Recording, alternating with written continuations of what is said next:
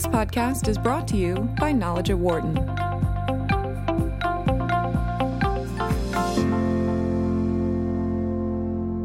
Turkey's currency, the lira, is rebounding slowly after Qatar came to its aid earlier this week, saying it was willing to invest $15 billion in the country.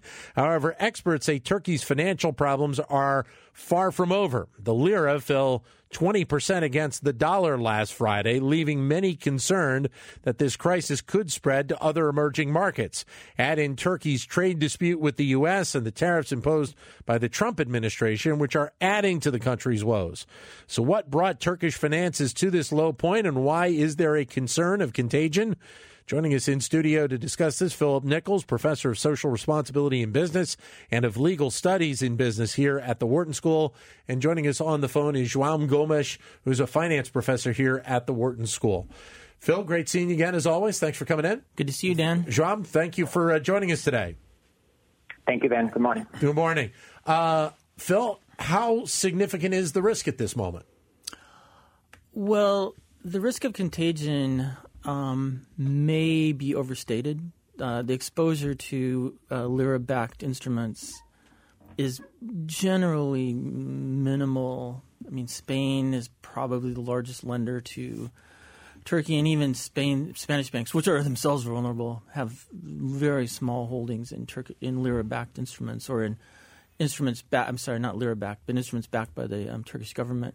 I think the risk of contagion has more to do with sentiment and attitudes towards emerging market and emerging economy instruments and finances than actual, collapse and contagion caused by the difficulties that Turkey is facing right now. So, João, how much of this, obviously there's an element of this that does come from the financial element, but I think some people are also saying from the policy perspective of President Erdogan that he is obviously very much responsible for a lot of what is happening in that country right now. Absolutely. I think this is a really good example of how populism and disregard for sort of basic economics eventually catches up with you. I think it's a lesson for other countries. We often talk about the rest of Europe and austerity and all these things that afflict Europe for years. This is sort of what precedes that story, is having bad economic policy for a succession of years, and Erdogan has certainly been pursuing that for a while. He's been taking advantage of the fact that we lived in a world of relatively low interest rates, where there's just a lot of capital floating around that's either from quantitative easing in the U.S. or in Europe. To just people are sort of looking for places to invest, and Turkey has been beneficiary of that. We've sort of been willing to accept anything that is out there that offers a little bit of yield, and funding the Turkish government or funding Turkish banks or Turkish households is sort of being acceptable. But I think that's catching up with Turkey and a few other countries at this stage, and I think it's been coming for a while. Erdogan certainly... Sorry. No, go ahead. Finish up. I'm sorry. Erdogan has certainly sort of ignored this or tried to outlive this and has taken measures that I think, if anything, for example, taking away control of the central bank recently, that has sort of undermined whatever confidence is left in this regime by financial investors outside Turkey. And I think it's going to be really difficult at this stage to, without significant outside help, to prevent a crisis in the near term. So how much impact will the move by Qatar to say that they are going to invest $15 billion in that country actually have then, João? It's a good question. $15 billion per se, it's not going to be enough. But are there other friends out there that Turkey can and Erdogan can resort to? I think that's the question, and that's something. It certainly was a little unexpected. But that's not going to be enough. But we'll see. We'll see in the coming days. And there's a lot of talk about maybe Russia also coming to the aid of Turkey. There's also not a lot that you can do if you live in a country like Turkey, which depends a lot on foreign energy and depends a lot on imports at this stage, and whose export markets are sort of limited and particularly affected by the tariffs that President Trump has seems determined to push through. So unless there's a couple of very generous friends out there, this is going to be a very difficult couple of years. João's comments underlie the fact that Turkey is at the nexus of a really complex set of political influences. Yeah. Turkey's role in the wars that are going on in the Middle East, the wars that are going on, in Iraq and in Syria. Turkey's role in stabilizing that part of the world against the Arab and Persian influences. Turkey's role as a sometimes antagonist and sometimes arbitrator with Israel. There's a lot of political reasons. And of course, Turkey's drift away from and back towards the EU, back toward in the last few days. There's a lot of reasons that outside players might have to try to influence or try to help or try to stabilize Turkey that are not, have nothing to do with finance. Mm-hmm. And as Yao says, who knows what's going to happen in the next, I personally doubt that there's enough money in the world to stabilize the horrible policies that Erdogan has been following in the last decade. But it'll be interesting to see how that plays out. What are some of the worst policies that he has put into play to get Turkey into this spot, Phil? Well, following the 2016 coup, one of the things that's least remarked on is the fact that he and his government have seized well over 1,000 businesses that represent something close to possibly the numbers in this part of the world are always suspect, but close to $50 billion worth of assets. Now, if I'm an investor looking at a country to go into, that's a number that jumps out at me. Yeah. My assets could be seized immediately. And foreign investors have been walking away from Turkey and not walking into Turkey. That's a pretty bad policy, especially since the seizures have been in most people's minds, somewhat arbitrary, and the rule of law seems to have left. So then, João, with that kind of as the foreground here, does this problem get worse before it gets better? It's a good question. I think politics matters, and there's an element of unpredictability about U.S. foreign policy right now that makes answering that very difficult. Yeah. We can certainly help make the problem not go away, but we can certainly minimize it and manage it if we want to. And by we mean the U.S. administration. That plays a big role. It's very hard to predict. I think we already said it a few times. There's the economic policy has been disastrous. Turkey is at the mercy of international creditors at this point. And it's a question of who's going to step up to help and whether we want to. And there's a bigger game about exactly what Turkey's role in the 21st century in the Middle East is going to look like, and who are their friends and who are not going to be their friends. From what I read, I don't know. From what I read, João, Turkey in the past has used the IMF as a little bit of a bailout. But from what I read, President Erdogan said a few years ago that we don't need the IMF anymore. So which is really thought out philosophy there. But when you look at it, I mean, is he going to have to consider that as an option at some point here in the near future, especially if he can't find a whole lot of other friendly countries to come in with $15 billion, $20 billion, $30 billion? Right. This is strongman's politics, and that's the trouble with strongman's politics is you cannot appear to depend on anyone, right? It's really hard for Erdogan to show up hat in hand asking for money from anyone at this point. He has to look strong. He has to continue to look strong and say these kinds of things. Officially, Turkey does not need anything from anyone. You just can't back away from that kind of rhetoric and that kind of approach to world affairs and internal politics. But in practice, yes, we have a big problem. It's very difficult to imagine the IMF stepping in without some significant concessions to the European Union, to the U.S., to some. I think it would damage Erdogan's image irreparably within Turkey if that was the case. To underline that, the most recent polling that's been done in Turkey shows that the AKP, his party, Erdogan's party, is not terribly popular in urban areas, not terribly popular with, The demographics are very similar to the United States, interestingly enough. The support comes from rural. The support comes largely from, opposition to PKK. Yeah. And so... But is there an expectation that Erdogan, the way he has ruled that country over the last, few years, that we would have an expectation of seeing a normal transition of power to somebody else in that country? I don't think there's that expectation. Actually, from what I understand, the AKP is actually worried about transition. Oh, okay. There's no apparent heir to Erdogan, and they're very worried that they will lose a substantial amount of votes if something happens to discredit him or if he leaves the political arena.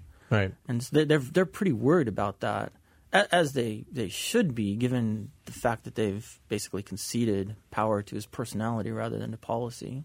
João? No, I completely agree. I think that's exactly the dilemma of Erdogan and Turkey right now. There are no good options with him, short of some high-level deal with the U.S. or the EU. Yes, I agree. I agree. I find that more difficult, but it's possible. I find that just more difficult. Why so?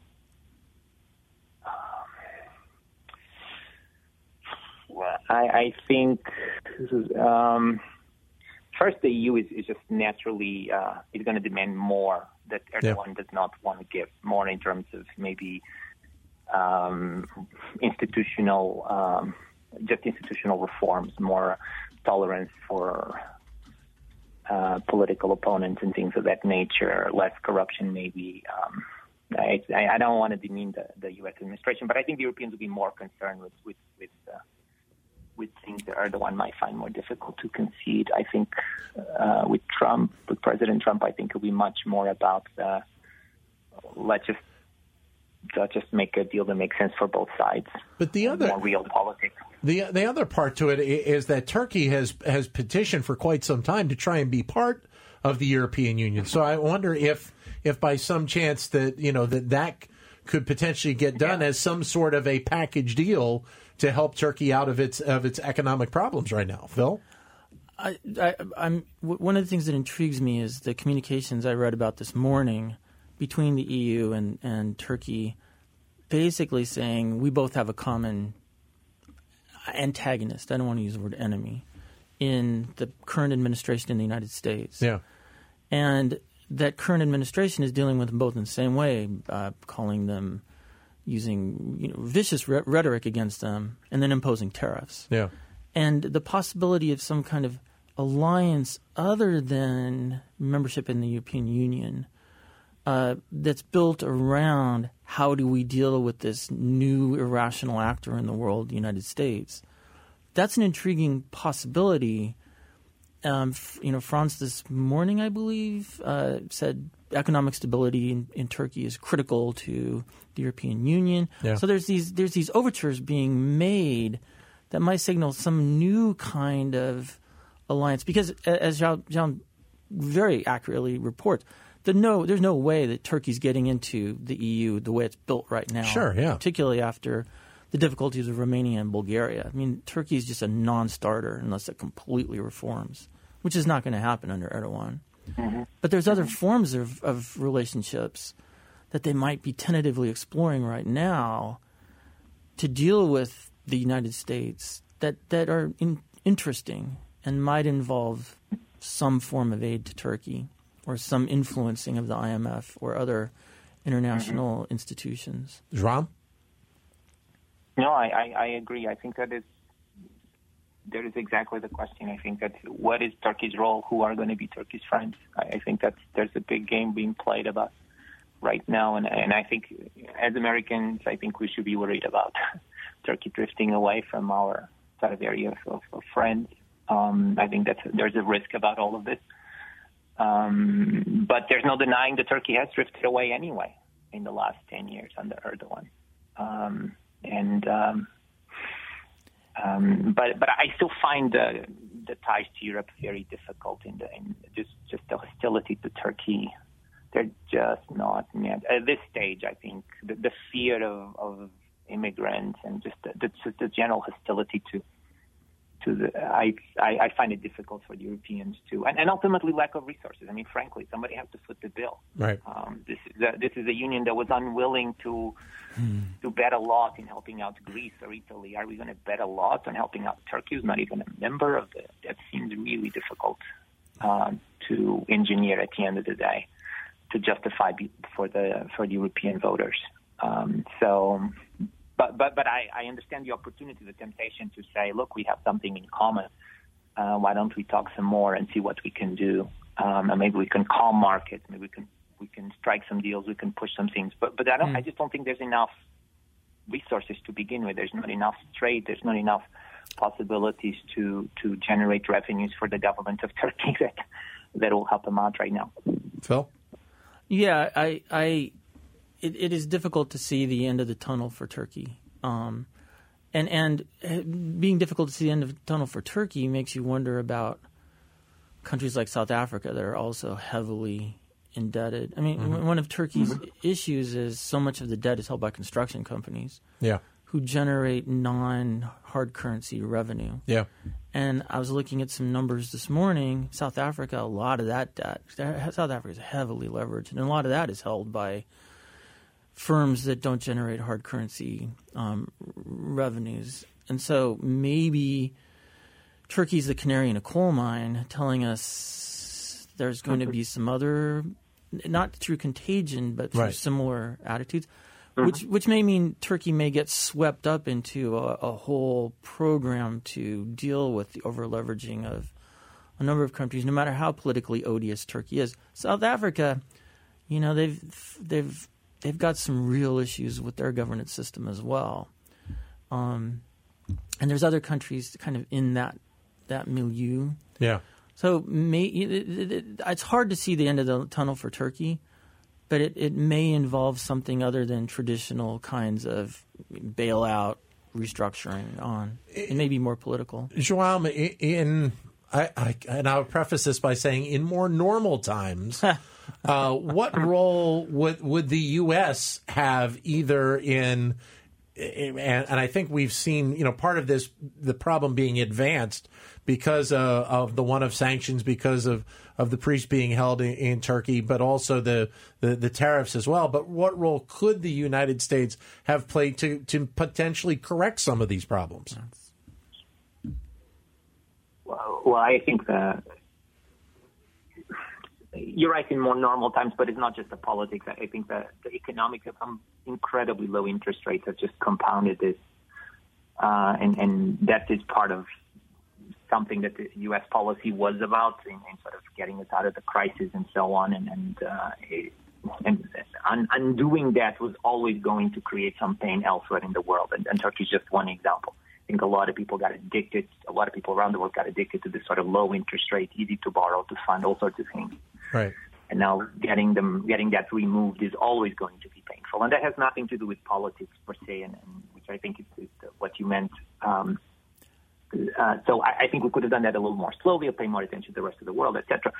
But I think what was really important is generating growth from the U.S. that would just allow us to buy more of their goods and sort of drag those economies along. Sort of they would export more to us as we do better.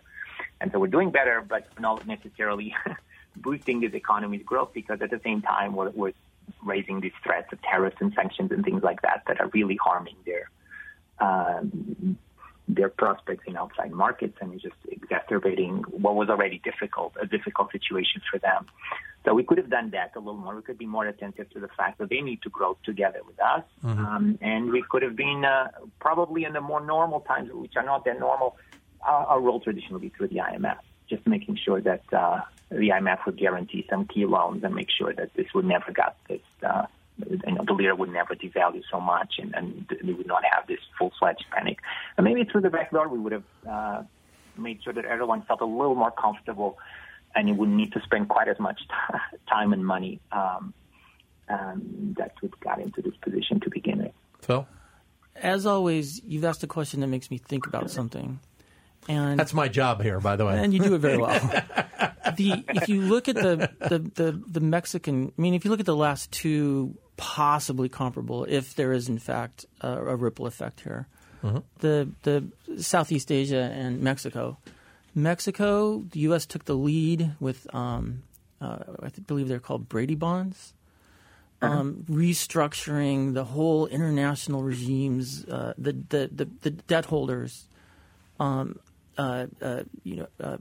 their relationship with Mexico. But it was an international effort led by the United States, but an international effort using international institutions. Southeast Asia, again, the U.S. played one of many leadership roles using a lot of international, global institutions. Right now, there's a lack of leadership in terms of global institutions, and the global institutions themselves are under attack, largely by the United States. Yeah. And so the kind of approaches we've taken in the past can't play out right now. Yeah. And it'll be really interesting to see from a scholarly point of view, not from a human being point of view, how the world kind of reacts. What's jerry-rigged or what becomes the new normal for dealing with that, unless what we're seeing right now is totally aberrant. Well, João, you brought up something which I think not a lot of people that follow finance from the kind of the edges have really thought about, is that the path that the United States has taken in terms of, interest rate decreases and declines, obviously in the wake of the recession, but, kind of the support to give to the economy, and now these interest rate increases doesn't just have an effect on the United States. It has an effect on other countries around the world, and that's something that hasn't been really discussed a lot in the last couple of years. No, and it should be, and particularly for these countries, it should be, because it's very easy to, if you're the government of Turkey, it's very easy to say, lend me money. I know, after all, the alternative is lending to the U.S., and the interest rate there is 0. When the interest rate in the U.S. is 4, much tougher argument to make. And I think a lot of these countries, we talked a little bit about South Africa, Brazil is going through exactly the same thing, Argentina.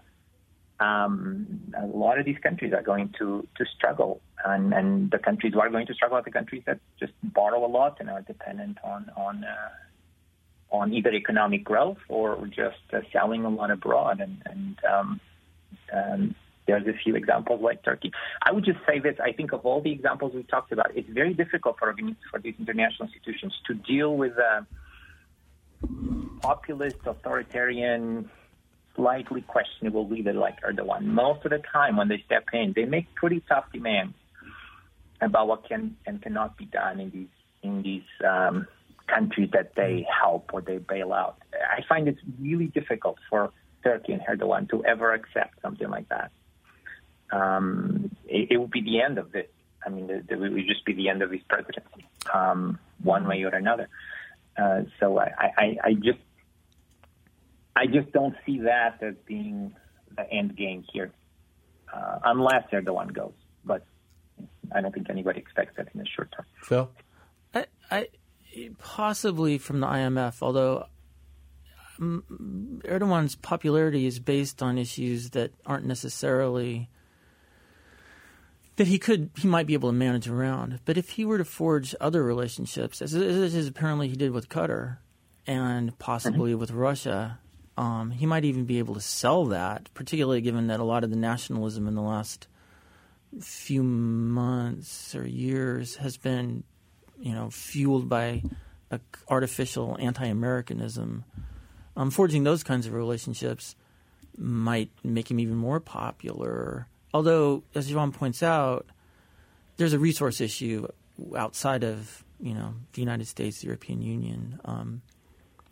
But, maybe Turkey could join on with the whole Silk Road coalition. China's got bucketfuls of, China has its own issues, but there's other alliances that could be made. It doesn't all have to be done internally.